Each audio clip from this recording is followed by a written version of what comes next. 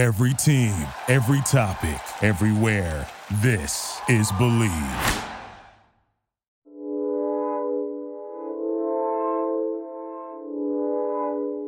Heat Nation, welcome into Believe in Miami Heat for another week, and what a week it was, not just for your Miami Heat, but for the entire NBA.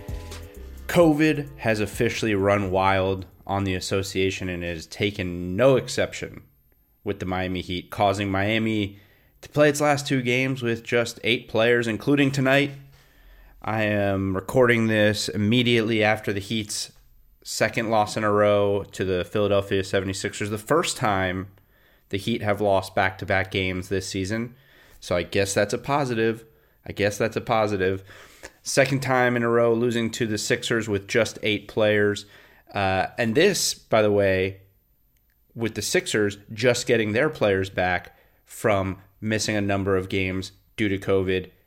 You might recall last week the Sixers had to dress an injured Mike Scott just to have 8 players active to play a game that they really only had 7 healthy players. This COVID situation, it's running rampant across the league. Games are getting postponed. Players are testing positive. I think I read something like 16 or 17 players have tested positive over the last 7 days in the NBA. And despite all of that, the NBA says the show must go on, and that includes the Heat because the Heat have had the required 8 healthy players. So we are now back-to-back games where the Miami Heat have lost to the Sixers, including Thursday night when this is being recorded, 125-108. And look, it's no fault of their own. The Heat are, since we last spoke, the Heat are now, they're 1-2 over the last week, and that of course is because their fourth game they're supposed to play against the Celtics was on Sunday. That was postponed due to the COVID situation. The Heat beat the Wizards on Saturday before that postponed Celtics game. So it has been a wild week for the Miami Heat. Hard to really evaluate games where you only have 8 players. I'm going to do my best. I'm probably not going to look at it from a team standpoint, what was good from the team, what was bad. Probably look at it from a player standpoint. Did we learn anything from some of our players? I have a few guys. I have some takeaways from a few of the players that actually played in these games that I think are positives that the Heat can take from this week. Oh, and by the way, Kyrie Irving hasn't played basketball in a week for the Brooklyn Nets, so the Nets went out and got insurance and traded for James Harden, which does directly impact Heat Nation because, hey, Tyler Herro's not going anywhere, I guess, right? At least for the time being, the James Harden situation is off the table for Miami. Some Heat fans will be happy. Some Heat fans won't. The way Tyler Herro played over the last week or so, I think a lot of people, especially down here in South Florida, are going to be very, very happy. So I'm going to go through the past week for the Heat. I'm going to go through the past week for the NBA, talk a little bit about what it all means for the Heat and the association, the Eastern Conference specifically, right now. But first, the Super Bowl is right around the corner. If you're looking for a place to bet on any sports going on, betonline.ag is the best and only place to lock it in. In fact, as I'm recording this podcast, immediately after the Heat lost to the Sixers, I actually am trying to take some of BetOnline's money right now. I got a decent little bet going. Houston money line in their first game without James Harden against the Spurs. Houston's winning right now. I got the Hornets plus 10 for some reason against the Raptors. I know Gordon Hayward was out tonight, but come on, plus 10. The Raptors stink. And, of course, the Hornets are down by 11 with 5 minutes left in the game. So we'll see how that goes. Either way, I think I got something going there. From game spreads to totals to team player and coaching props, BetOnline gives you more options to wager than any place online. And there's always, like 24 hours a day, 7 days a week, always, the online casino. It never closes. Like I said, that's the 24/7 thing. So head to betonline.ag today and take advantage of all the great sign-up bonuses. Again, that's betonline.ag. Sign up today. BetOnline. They are your online sportsbook experts. All right, so what can we take away from a week where Well, a week, and when I say week, I mean a week since the last time I recorded for you guys, right? I apologize. I usually do Wednesdays. I did Thursday this week because I wanted to get in both of these Philly COVID games, and I wanted to sort of try to encapsulate this week as a whole. So I did it one day later. I apologize. I know consistency is a big thing in this game. I intend to do Wednesdays for the most part, but I thought this was a good time to get both these games. So the last time that I recorded and spoke to you guys was last Wednesday night when the Heat were coming off of a 107-105 loss to the Boston Celtics. And obviously, as I've already mentioned, since then they went 1-2, beating the Wizards 128-124. And then game with Boston gets postponed, and then losing back-to-back games against Philly. So we could probably start with the first Philly game, right? I mean, what you saw in that game, I mean, the Sixers were still a little shorthanded, but the Heat, I would say if there's any takeaway before I get into, I have 4 players that I'm going to highlight from these, particularly the past 2 games, but the last week as a whole. But if there's anything you can take away from the past 2 games from the Heat, it's that if any team, not that you're ever prepared to do something like this, right? To have a global pandemic knock out half your team and your core players, Jimmy Butler, Bam Adebayo, Goran Dragic.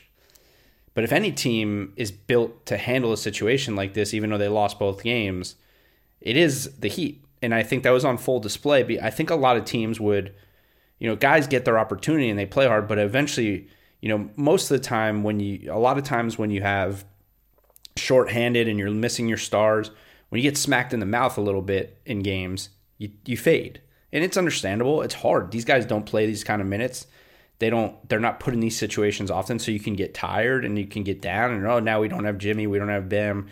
But what you saw on Tuesday night in that overtime game was a team of young, hungry guys who are part of a culture that when they, the cliche is next man up, and every team says next man up when they're shorthanded or they have injuries or any of that. But the Heat, they clearly take this thing to heart. And I think it also shows that, all of the lore about conditioning and player development and all that, it's real, man. These guys, they're always just being part of the Heat program. It prepares you and keeps you ready, and you got to be ready to go. And that game on Tuesday, the Heat had a really good chance to win that game, but you can't take anything away from them for even being in it, particularly when you think about Joel Embiid, what he did with 45 points in that game, and he's having an MVP caliber season. So, you got to give hats off to this team. It's basically a bunch of young guys and Andre Iguodala and Kelly Olynyk basically playing against a team that before their last few games, when they had COVID, with the COVID situation, 2 weeks into the season, this was the best defensive team in the NBA. They were number 1 in defensive efficiency for a few weeks up until the last couple weeks, and the Heat scored 134 points on Tuesday against them. That's not, you obviously, like I said, as a team, it's hard to really say, oh, this is a plus or a minus, because this is not the team this is not the squad you're rolling out on a night-to-night basis going forward. Many of these guys will not play nearly the minutes they played in these games, or play at all, potentially, probably. But I think it just shows the heart and determination to an extent that in the 9th game of the season, when you could really just go out there and not really play that hard or take a night off or anything like that, you go out and play your asses off to try to compete and continue to win. It's because in a shortened season, in a 72-game season, and this is the part where these shorthanded games, I think the league probably needed to, I don't know, maybe I know they put out new protocols and stricter protocols, but maybe this 8-man roster thing was something that needed to be rethought, because it's not even just about guys being tired or not having being competitive. It's just 72 game season. Everyone says, "Oh, it's a long season," but now the Heat have played 10 games. They're 4-6. It's a rough start to the year, and there's 10 less games to make that up. And potentially, who knows? The second half of the season hasn't even been scheduled. Who knows what's going to happen with all of this if they can't get this thing under control? So these games, it's unfortunate to lose them, but it's not the end of the world. You can obviously still come back, and we'll talk about the next week of games, which is a big opportunity for the Heat going forward. But it is a positive to see that you have guys that can compete and potentially win in these situations, because you never know when you're going to be in this situation again this year. And I would argue that the way the Heat played the past 2 games, even with these 8 guys, they would beat half the teams in the NBA.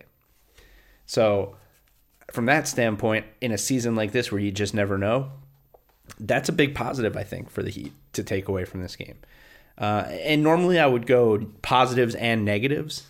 Like in a week where the Heat won 1 and lost 2, I would do positives and negatives. But there's no point in doing, things to work on or negatives from the games because, again, 8 players. What can you say? I mean, how can you knock a team for going out there and playing the way they played these past 2 games with 8 players, depleted roster?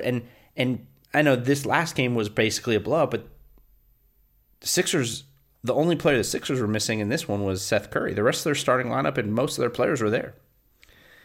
So, that's really my takeaway as a team. Now, like I said, there's 4 guys that I wanted to talk about and sort of highlight from one over the past week of games, meaning the Washington game and the 2 Philly games, and then the other 3 guys I want to highlight from these past 2 games against Philly.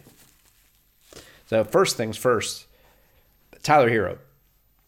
And I mentioned it off the top, the James Harden trade and all the speculation, and would he be gone? Would they make a deal for James Harden? And he would have been, the key piece, and it's been a point of contention among Miami Heat fans.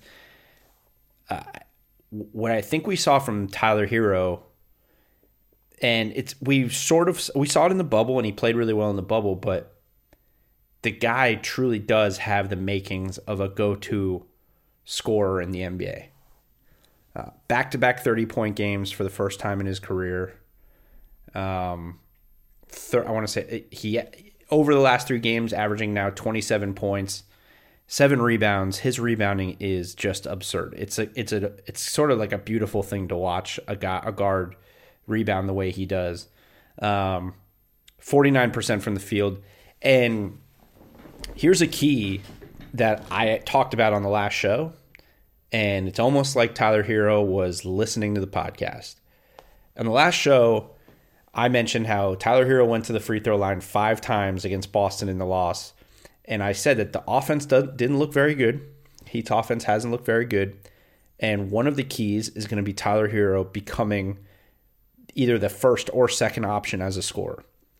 And the next step in his development as a scorer, as a high-level scorer in the NBA, is to get to the free throw line, because he was averaging, at that point, 1.7 free throw attempts per game.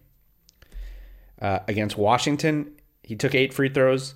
And the first game against Philly, he took 8 free throws, and those were back-to-back 30-point games. And that's a big development. He only took 3 in the second game against Philly that they just lost tonight. Not a huge deal. It was a blowout. I was sort of thinking it was going to be a blowout because it's just a tough, even on 1.5 days rest for these guys who don't play these kind of minutes to play these kind of minutes. It was going to be tough. So I wasn't expecting a ton out of the Heat, to be honest, in this game. Tyler still played pretty well, He still finished the game 7 of 16 from the field, 6 rebounds again, 17 points. But there's only so much you can ask from the kid in a game like this. But the key to me is those back-to-back 30-point games and his ability, and he is showing now that you can give him the ball and against decent. At least Philly, Washington is a bad team and didn't have their best players, but against Philly, you can go out there and say, hey, go get us a bucket. And especially when the 3 best players on the team are back. I think that the idea that he can go out and, as the guy that the other team knows is going to go get buckets, go out there and do what he did, especially in a variety of ways. He gets to the rim. He has the mid-range game. He can obviously shoot the 3. Now he's getting to the free throw line. It's a step up for him in a year where he was very much struggling. So I actually said to somebody the other day, and I still contend this a little bit. I think this past week, everything that's gone on with the Heat over this past week, in some ways there's a blessing in disguise here, because Tyler Hero was he was not playing great up until that Washington game. And I know that they were at full strength in that Washington game, but just this past week in general, we've seen a different level from Tyler Hero in stepping up as a go-to scorer. And that's a big deal if he continues and they continue, because of the guys who I'm going to talk about here, well, Duncan, but of these guys, he's a guy whose role can continue to evolve within the Heat, because he is a starter now, and he is a guy who can get a lot of touches and a lot of usage. And I think seeing the ball go through the basket as much as it did over these last few games is just a helpful thing for a young guy who, when he really exploded, it was in the bubble. It wasn't traveling around in giant arenas with no fans. So I think even in losses and in the Washington win, knowing that he can take over when he needs to is a positive thing. And I think it's going to help him going forward the rest of the year to have this stretch of games. Even if it dips, obviously it's going to dip. He's not going to average 30. But when Jimmy and those guys come back, I still think the opportunity is there, because as I've harped on forever on this show and other shows, Jimmy Butler doesn't want to be assertive to score. He will score the ball, but the opportunity to develop into 1A as a scorer for the Heat, or 1A or 1B or whatever it is there. And I think having games like this, not only for him, but for guys seeing him do this in an NBA, they know he can do it, but seeing him do it, it goes a long way. So I think big week for Tyler. Really liked what I saw out of him and his development, even just in a few games. The next guy that really stepped up in a tough situation over the last 2 games, especially who the Heat had to go up against, is Precious. Back-to-back double-doubles, 13.5 and 12 rebounds in per game over these last 2 games. And that's up against Joel Embiid and Dwight Howard. I mean, if you watch the game, you can see how much development physically that Precious is going to have to go through over the next however long, but it's going to take a little while because he looks small next to those guys. But that being said, he has a motor. His athleticism is off the charts, and he did some things. He crashes the offensive glass.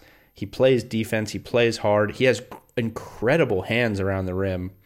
And he had a play in the second Philly game, tonight's game that I'm recording after, where the Heat got an offense, got it in transition, and Precious was the trail, and he came flying in, and he got a pass towards the top of the key and Euro stepped around Joel Embiid for a layup.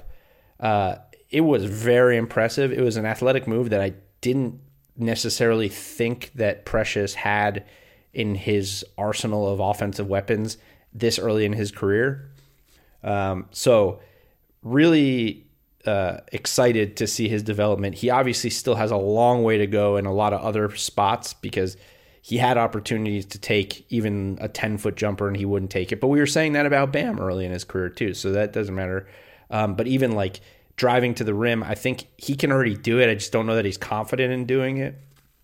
But you saw him do more because obviously he was forced into that role, and he played really well. Back-to-back double-doubles for that kid against a guy who is an early season MVP candidate in Joel Embiid, and Dwight Howard, who, regardless of what he is or isn't in his career, is still a monster of a human and one of the best rebounders and shot blockers to ever play the game. And another impressive part about it is he didn't foul out. I mean, or really get in foul trouble. I mean, Precious is not a true center. He's probably a 4 who's going to play some 5. And he was starting for the first time against one of the best centers in the NBA and one of the biggest and most imposing centers in NBA history in Dwight Howard. And he could have easily gotten into foul trouble, not played a ton of minutes, but he was able to be disciplined and play these games, which that says something in itself. It just says that he's a little more mature than your typical rookie. He's a little more ready than your typical rookie. And, that is a huge thing for the Heat as well, because the Heat don't really have any bigs. Yeah.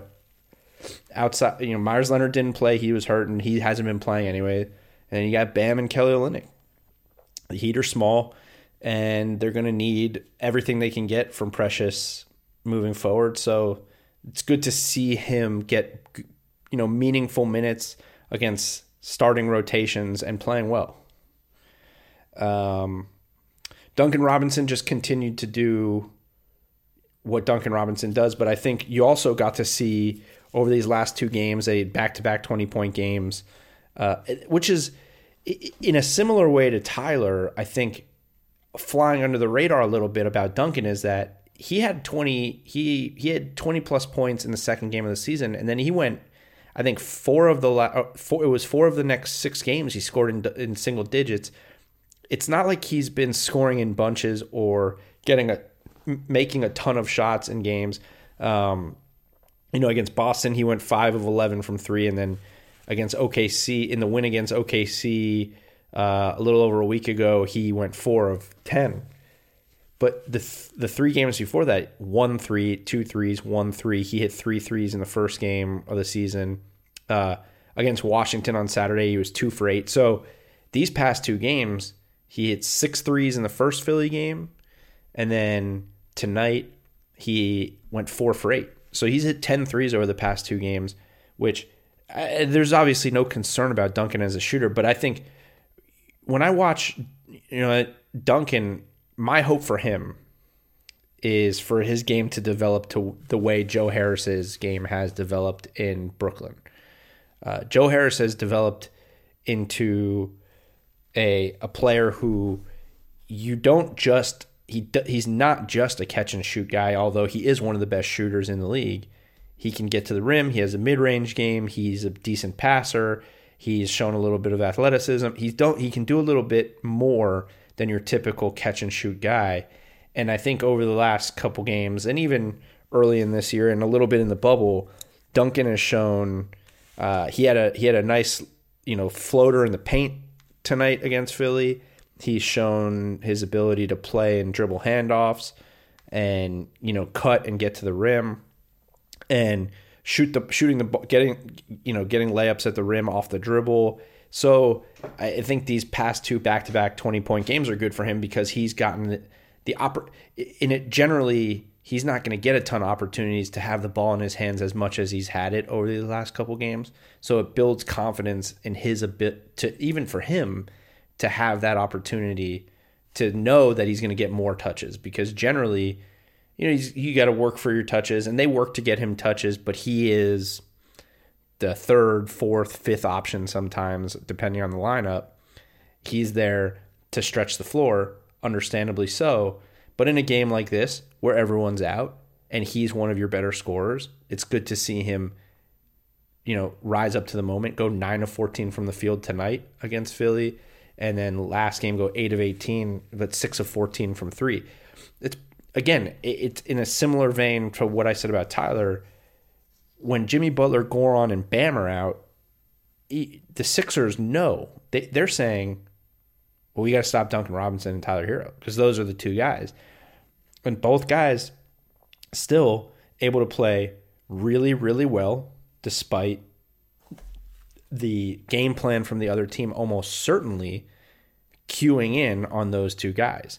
So that's pretty impressive for two young guys that are two core guys that as we still try to figure out what the fit is with other players or what the future is for this roster, it's good to see that potentially there is a little bit more to each of their game that can develop that we haven't already seen.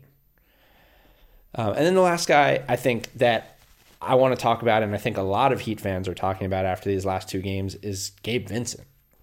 Guy doesn't play. I mean, he's just not. He doesn't get minutes, and and I don't think anyone expected him to get minutes this year. He's been on the team now. This is his second year on the team, and this is only his third game playing this year. Obviously, second game starting. He played in 9 games last year, but obviously only in scrap minutes. Tonight, Gabe Vincent, back-to-back 20-point games. 21 in this game. Last game, I think he had 24. I'm double-checking as I'm talking. 24 last game. He's hit 8 threes over the past 2 games. And while the percentage isn't incredibly high, he went 8 of 22. It's good. You'll take it. And I think more importantly than anything, when we talk about the next man up thing, the fact that this guy, he's 24 years old. He's not like a kid, but he's still young.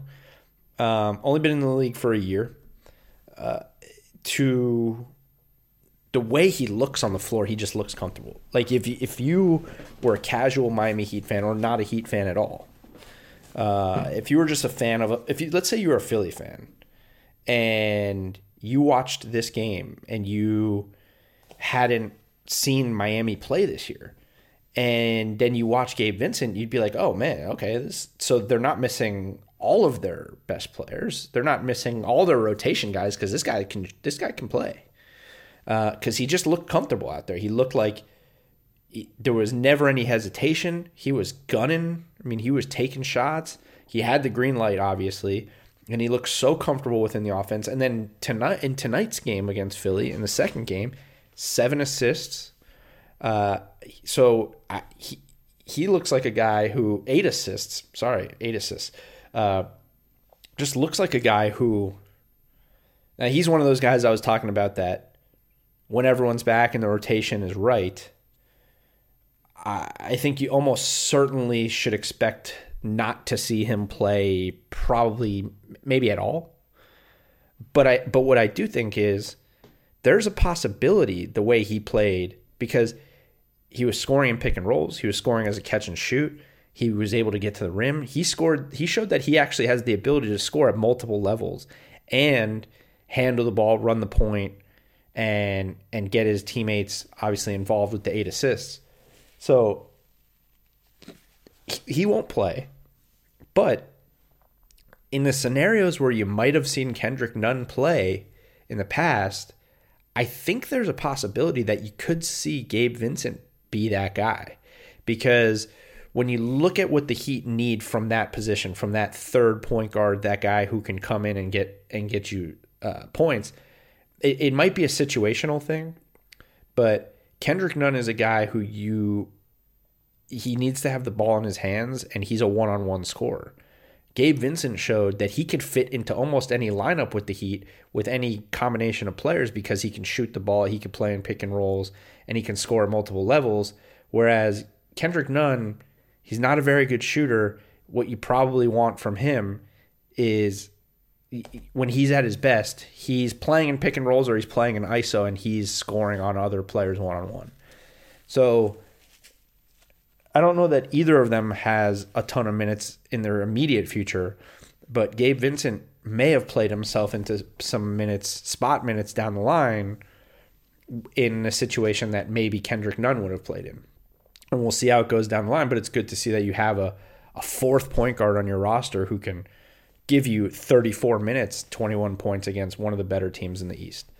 So, look, overall, of course, you don't want to be 4-6, 10 games into the season. It's not a good place to be. You can't look at the playoffs 10 games into the season because it is only 10 games. But I don't think any Heat fan or the Heat could look at 4-6 to coming off of an NBA championship run or an NBA Finals run, I should say, and be happy with it. The Heat have not won 2 games in a row yet this year. And like I mentioned off the top, this is the first time they've lost 2 games in a row. It's been win-loss, win-loss, win-loss, which is also sort of a positive because they haven't had a losing streak. It's just been win-loss, win-loss.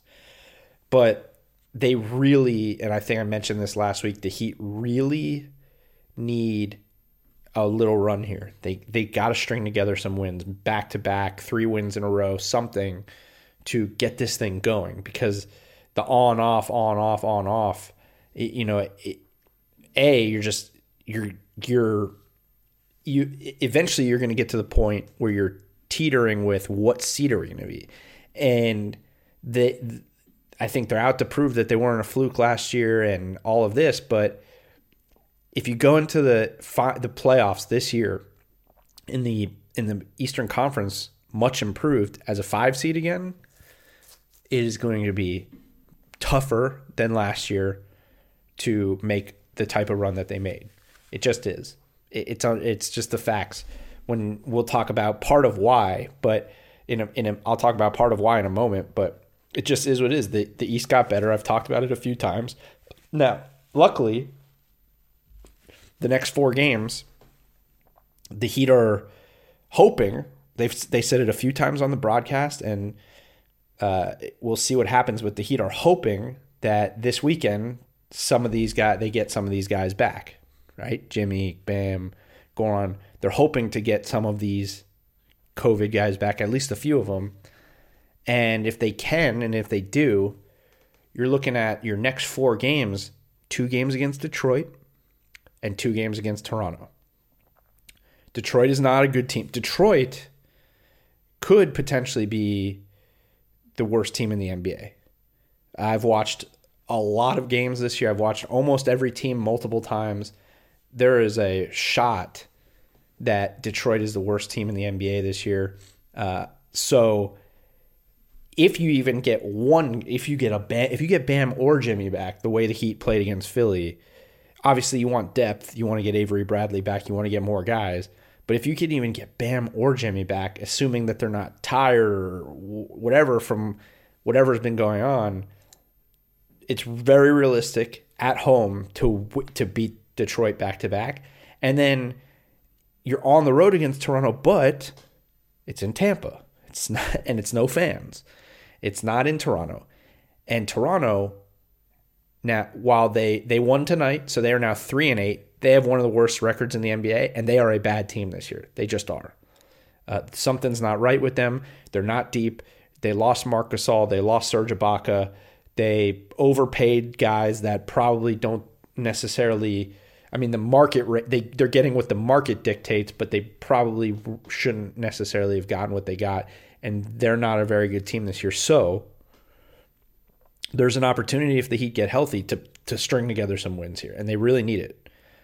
So it's a good part of the schedule because then the following weekend at Brooklyn twice, and by then, who knows what will be happening with one of their guys, but James Harden will be playing for them. So that's a good play to pivot off of this week from the Heat and talk about what obviously the biggest news in the NBA this week was the James Harden trade. And just to quickly recap what the deal was for those of you who don't know all the details, obviously James Harden's been requesting a trade all year in the offseason, and the Heat were very much in play. They were one of the teams on his list, but really he's been wanting to go to the Nets. And yesterday he got his wish. James Harden is traded to the Nets. Karis LeVert. So it was a 4-team. It ended up being a 4-team deal. The Nets traded away Karis LeVert, Jared Allen, and some other. And a bunch of draft picks. Victor Oladipo got traded from the Pacers to the Rockets. The Rockets, who got Karis LeVert, traded Karis LeVert to the Pacers. So Oladipo's on the Rockets. Harden's on the Nets. Karis LeVert is on the Pacers. And then the Nets sent, their next 30 first-round picks to the Rockets. So what does that mean? For the Nets, they get the guy that they've sort of coveted. For a long time, it seemed pretty clear that they wanted a third star to go with Kevin Durant and Kyrie Irving. However, also, if you've been paying attention to the NBA, you know Kyrie Irving has not played for 4 games, and they don't know when he's coming back, which is arguably the most absurd storyline that I think I've heard in my life, potentially. Definitely since I was working in the NBA. I spent 6 years working in the NBA, and since that, I've not heard anything like a player. We don't know what's going on with him. He broke the COVID protocols potentially with the video that came out. They're investigating him. Steve Nash seemingly has not spoken to Kyrie Irving, so they went out and they traded 2 of their better players in Jared Allen and Kyrie Irving for James Harden, Jared Allen and Karis LeVert to get James Harden. Now, look, I know that a lot of common fans that don't watch games and don't watch as necessarily as much basketball look at James Harden. They hear the narratives about him and what's happened, and I understand he's been a bad teammate in Houston this year. And they see the pictures on Twitter. He looks like he's a giant. He looks out of shape. They hear he likes strip clubs and all that stuff, and they think, it's not going to work. But let me just tell you, he's wild. He's a little bit wild this year. Kyrie is Kyrie. But if those 3 players are together, that's going to be a hard team to beat. That is going to be a hard team to beat. They have some things to figure out defensively. They have a first-year head coach. But there's no team more naturally gifted and talented than those guys with those 3 players if they're all together. I will say this. If Kyrie Irving, for some reason, does not come back and play basketball this year, I don't know, man. I don't know. They're still a really good team, but they are not deep. They lost their best defensive player. They're playing a shell of DeAndre Jordan at center. It's not – I don't necessarily love it if Kyrie Irving's not coming back, especially because they mortgage their future. But as far as the Heat go, in terms of that deal, James Harden's off the table now. So now the question becomes, what happens with Bradley Beal if the Wizards keep being awful? And do the Heat potentially get in the mix? And is the going rate for Brad Beal going to be players and 4 first-round picks, which it seems is the going rate for a star now? That will be fascinating to watch as the season develops, because the Wizards are very bad, and Bradley Beal does deserve to be on a good team. And I know that Heat fans would love to have Bradley Beal. So we'll see what happens with Brooklyn. We'll see if Kyrie ever plays again. But we will get Miami versus Brooklyn twice, not this weekend, but the following weekend. And by that time, James Harden will be in a Brooklyn Nets jersey, and it'll be in Brooklyn. So those will be very interesting games. The Heat should be at full strength by then. Can't wait for that. And I think under the radar in all of this is Karis LeVert going to the Pacers. By the way, yes, the Heat swept them last year in the playoffs. Understandably, Victor Oladipo didn't look very good. That team was injury-riddled. They're playing great basketball right now, and Karis LeVert fits with Indiana better than I think Oladipo did at the moment. So, and they still don't have TJ Warren back. So, just to say that the East continues to get better, and we need to see the Heat probably get it together a little bit as well. And I would anticipate at some point between now and trade deadline, the Heat are going to pull some type of move. I don't know what it is. I don't know who it is. I don't know if it's Brad Beal. I don't know if it's another Jay Crowder type of player. I don't know what it is. But I would be shocked seeing the arms race that continues to go on in the Eastern Conference and across the league in general, but particularly in the East with teams continuing to reload and restock, I don't see Pat Riley just sitting back and not doing everything to compete. So one guy out, a guy that I think a lot of Heat fans didn't want in James Harden. Now we'll see who the next guy up is, or we'll see maybe the Heat stay pat. But I'll tell you, if they don't start to string together some wins here, which I think this next week would be a good time for, and I think they have a good shot at, we may see something happen. That's just total speculation. I don't know. I'm not an insider. I don't have any sources. That's just my thought. But I've watched the NBA and I worked in the NBA. I've seen it go a long time, especially with the Heat. So we'll see. But like I said, next 4 games, 2 at home, Saturday and Monday versus Detroit. Next Wednesday at Toronto. Next Wednesday night will be the next podcast I will drop after that Toronto game. We'll see. Hopefully we're on a 3-game win streak. Hopefully everybody's back from the COVID situation. And hopefully the NBA gets their shit together. And we have some more competitive games. And teams aren't playing with 8 players. And we get through the season. And then maybe there's a bubble in the playoffs. I don't know. Maybe that's just wishful thinking.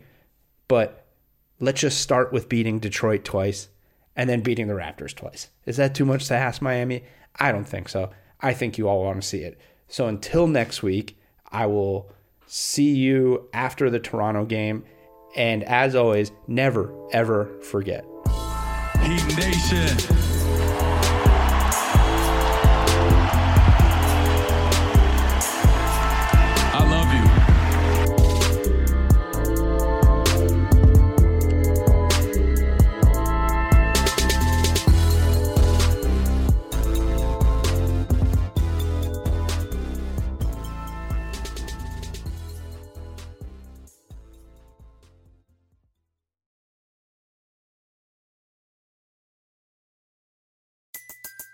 Everybody in your crew identifies as either Big Mac Burger, McNuggets, or McCrispy Sandwich. But you're the Filet-O-Fish Sandwich all day. That crispy fish, that savory tartar sauce, that melty cheese, that pillowy bun. Yeah, you get it. Every time. And if you love the Filet-O-Fish, right now you can catch 2 of the classics you love for just $6. Limited time only. Price and participation may vary. Cannot be combined with any other offer. Single item at regular price. Ba-da-ba-ba-ba.